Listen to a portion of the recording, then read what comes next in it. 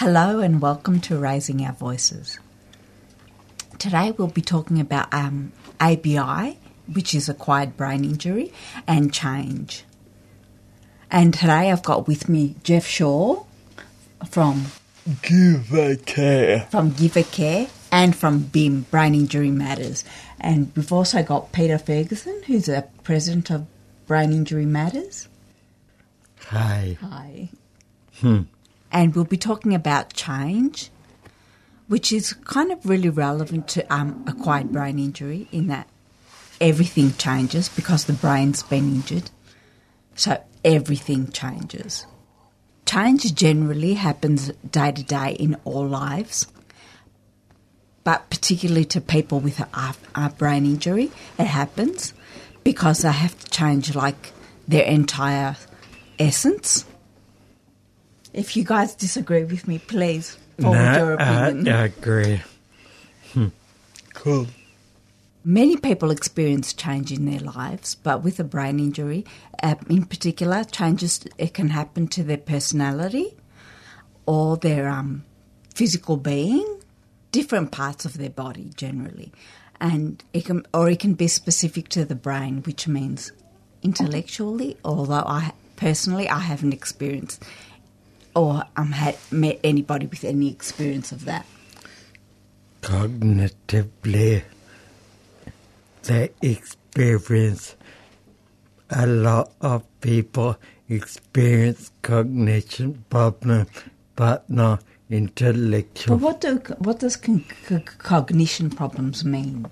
Cognition, to my mind, it means translating the messages one gets to one's brain in a different fashion. But I don't know whether that's a correct definition, but that's my mind. Okay, fair enough. Now, acquired brain injury generally is a trauma to the brain after birth. So people with an acquired brain injury have two chapters in life, perhaps. It's one way to think about it anyway. So the chapter that they're in after the brain injury is chapter 2 of a multi-volume book, I suppose, on dealing with change. And chapter 2 is generally a gradual ascension. It's not all doom and gloom. No, it isn't. And I think that's important to let people know too, that it's just a change, nothing too drastic or traumatic.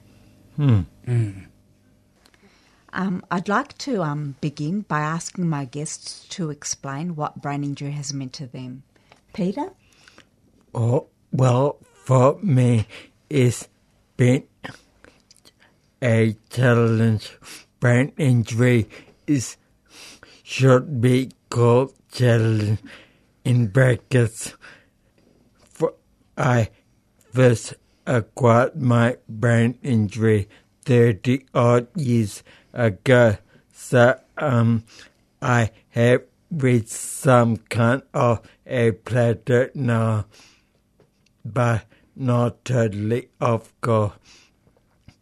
But everything is a challenge, and what's okay for a so-called normal person is perhaps difficult for me to achieve, and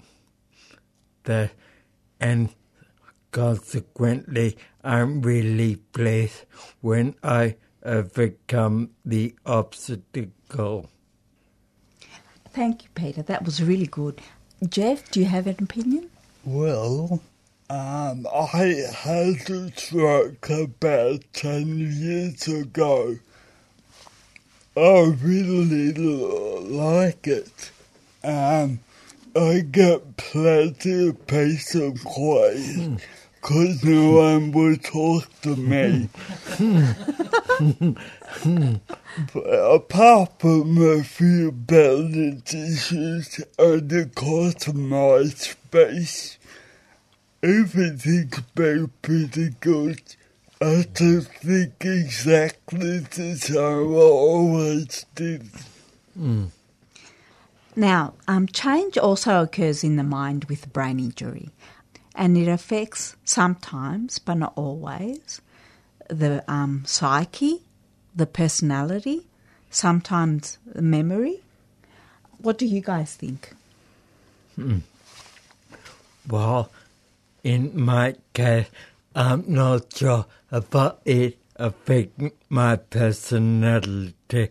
I think I'm still as silly as ever, but I asked my brother once, had I changed somewhat, and he said, yes, you are much nicer.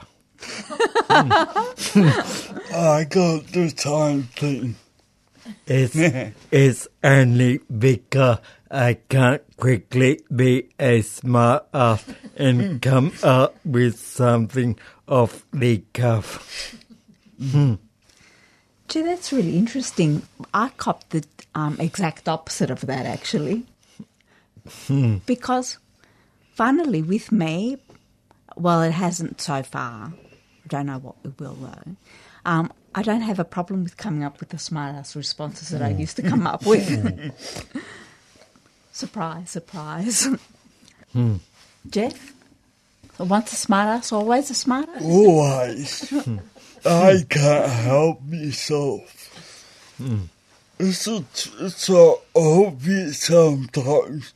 And I look around and think, oh, I've got the brain injury, not you. So what's your problem, for example? Not you personally. Ignorance. Across the board. Ignorance. Just the lack of understanding. That's the thing. Once people find out you have a brain injury, they quickly think that you, as a person with a brain injury, can't think. There are physical changes that people can see that shapes their opinion about how competent they think you are. But there are the mental changes, I don't know if that describes it well. But anyway, there are the mental changes that people can't see. But you're dealing with an actual person here. And that requires respect, that requires understanding. Yeah, you're having for a bit much. I think so. For some people, yes. Jeff, your opinion? I've got a theory where I think that people after a brain injury just lose abilities, like parts of abilities. So, like speaking, say there's 10 blocks. Maybe you're missing 5 of them, but you can still talk fine, and you can still think fine. Like balance, maybe you're missing a bit of balance, but that's we all have taken perfectly the time as we always was. We're just having trouble with a few aspects of the way we now move and think. People think that once you, with an ABI, have an ABI, you can't think. Basically, the physical changes people can see, but it's the mental ones that they can't see that really kind of stumps them. How have you found this, Peter? Let me think. It's such a huge issue. I take it for granted now that people treat me just by the physical changes they see. I have done a few positive things, and other people are really shocked and amazed by this. They automatically think that I don't like using the word I'm a retard. And it's very demoralizing. But on the other hand, the only way is up. Jeff? Well, I have a theory.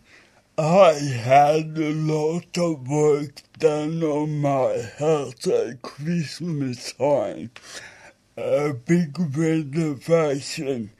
And out of every tradesman who came, not mine did a good job. I think they think that we might not get anymore. Well, we don't say anything, so why would we? But because of our space we can't talk, and because of our brain injury, what we can think about, it takes a lot longer to get work through it. So when you finally work out it's a bit of a crappy job, the tradesmen have long gone home, and there's no one to tell. So, Yet I identify with that. I recently had my front fence rebuilt, and the guy did such a lousy job because he thought he was dealing with a half-wit, and I admit I was a half-wit in rolling over and taking all the rubbish he dished out. that's without right. I was going to take him to VCAT, but I couldn't be bugger, so I've got the most expensive front fence in the world. After being a bad like that, I worked at a carpenter for 25 years before my stroke, so I know exactly what a good job looks like. And it also kind of forced me to go back and remember exactly how to do it. So I can show them that it's every job. That's very interesting. Something different comes to mind. Well, not different. But do you think we tolerate a lot more too now? Yes. From the able-bodied society? Yes, I agree. Do you think that would be like tolerating discrimination as well? Yes. Yeah. You're listening to Raising Our Voices on 3CR. Now we'll talk about the possible positive changes that have happened with ABI. Jeff? Well, I reckon you get a lot of peace and quiet. Probably because you don't have many people around you at any particular time. And what I say isn't particularly exciting. No, it isn't. Peter?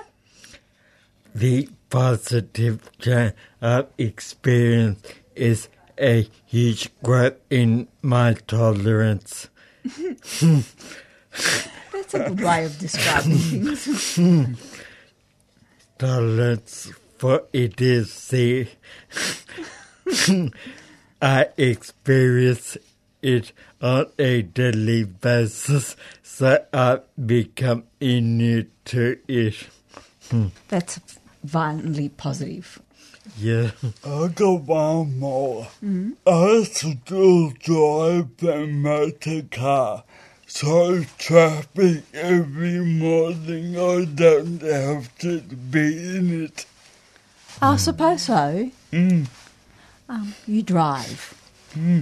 Sorry, was this difficult? Now I reckon easy, but the only thing was being a fighter, but concentrating constantly and not moving concentration. A bit difficult. I suppose so. But the whole driving experience just absolutely kind of kills me. Well, you might wonder. Well, look at that thing over there. I'm driving. Got to keep my memory on like there are other people on the road. Focus. Anything else? About 5 years ago now, I started the service provider under the NDIS to help people like me, people who have disabilities. The old way of service providers used to think they owned you. With Giving Care, we want to work with you and help you. And it's completely different how it used to be. You can Google Giving Care and see my story. Thanks, Jeff. And we'll make sure to Google that now. Now, another thing, well, once you have an ABI, you obviously change. But how do you, and you try and cope with life and society the way it is, but how do you think that society tries to cope with you in this world? Peter? Well, I think they do a really lousy job of coping. I'm, of course, generalizing, but a lot of people think it's us versus them, and they forget that I'm a human being just like them. And for example, years ago now, I met a doctor at my family clinic, and he said, "Do I have to speak loudly and slowly?" I said, "No, you don't." And he was a doctor. I've copped that too, but not from a doctor. I've copped that from somebody. I've had a doctor look at me and go, "Do you understand what I'm saying?" Yeah. But they're speaking in the same language, right? My daughter drove there and parked. Now, do you think that needs to change in the world, and how would you go about doing that, or set about trying to achieve it? I don't know really.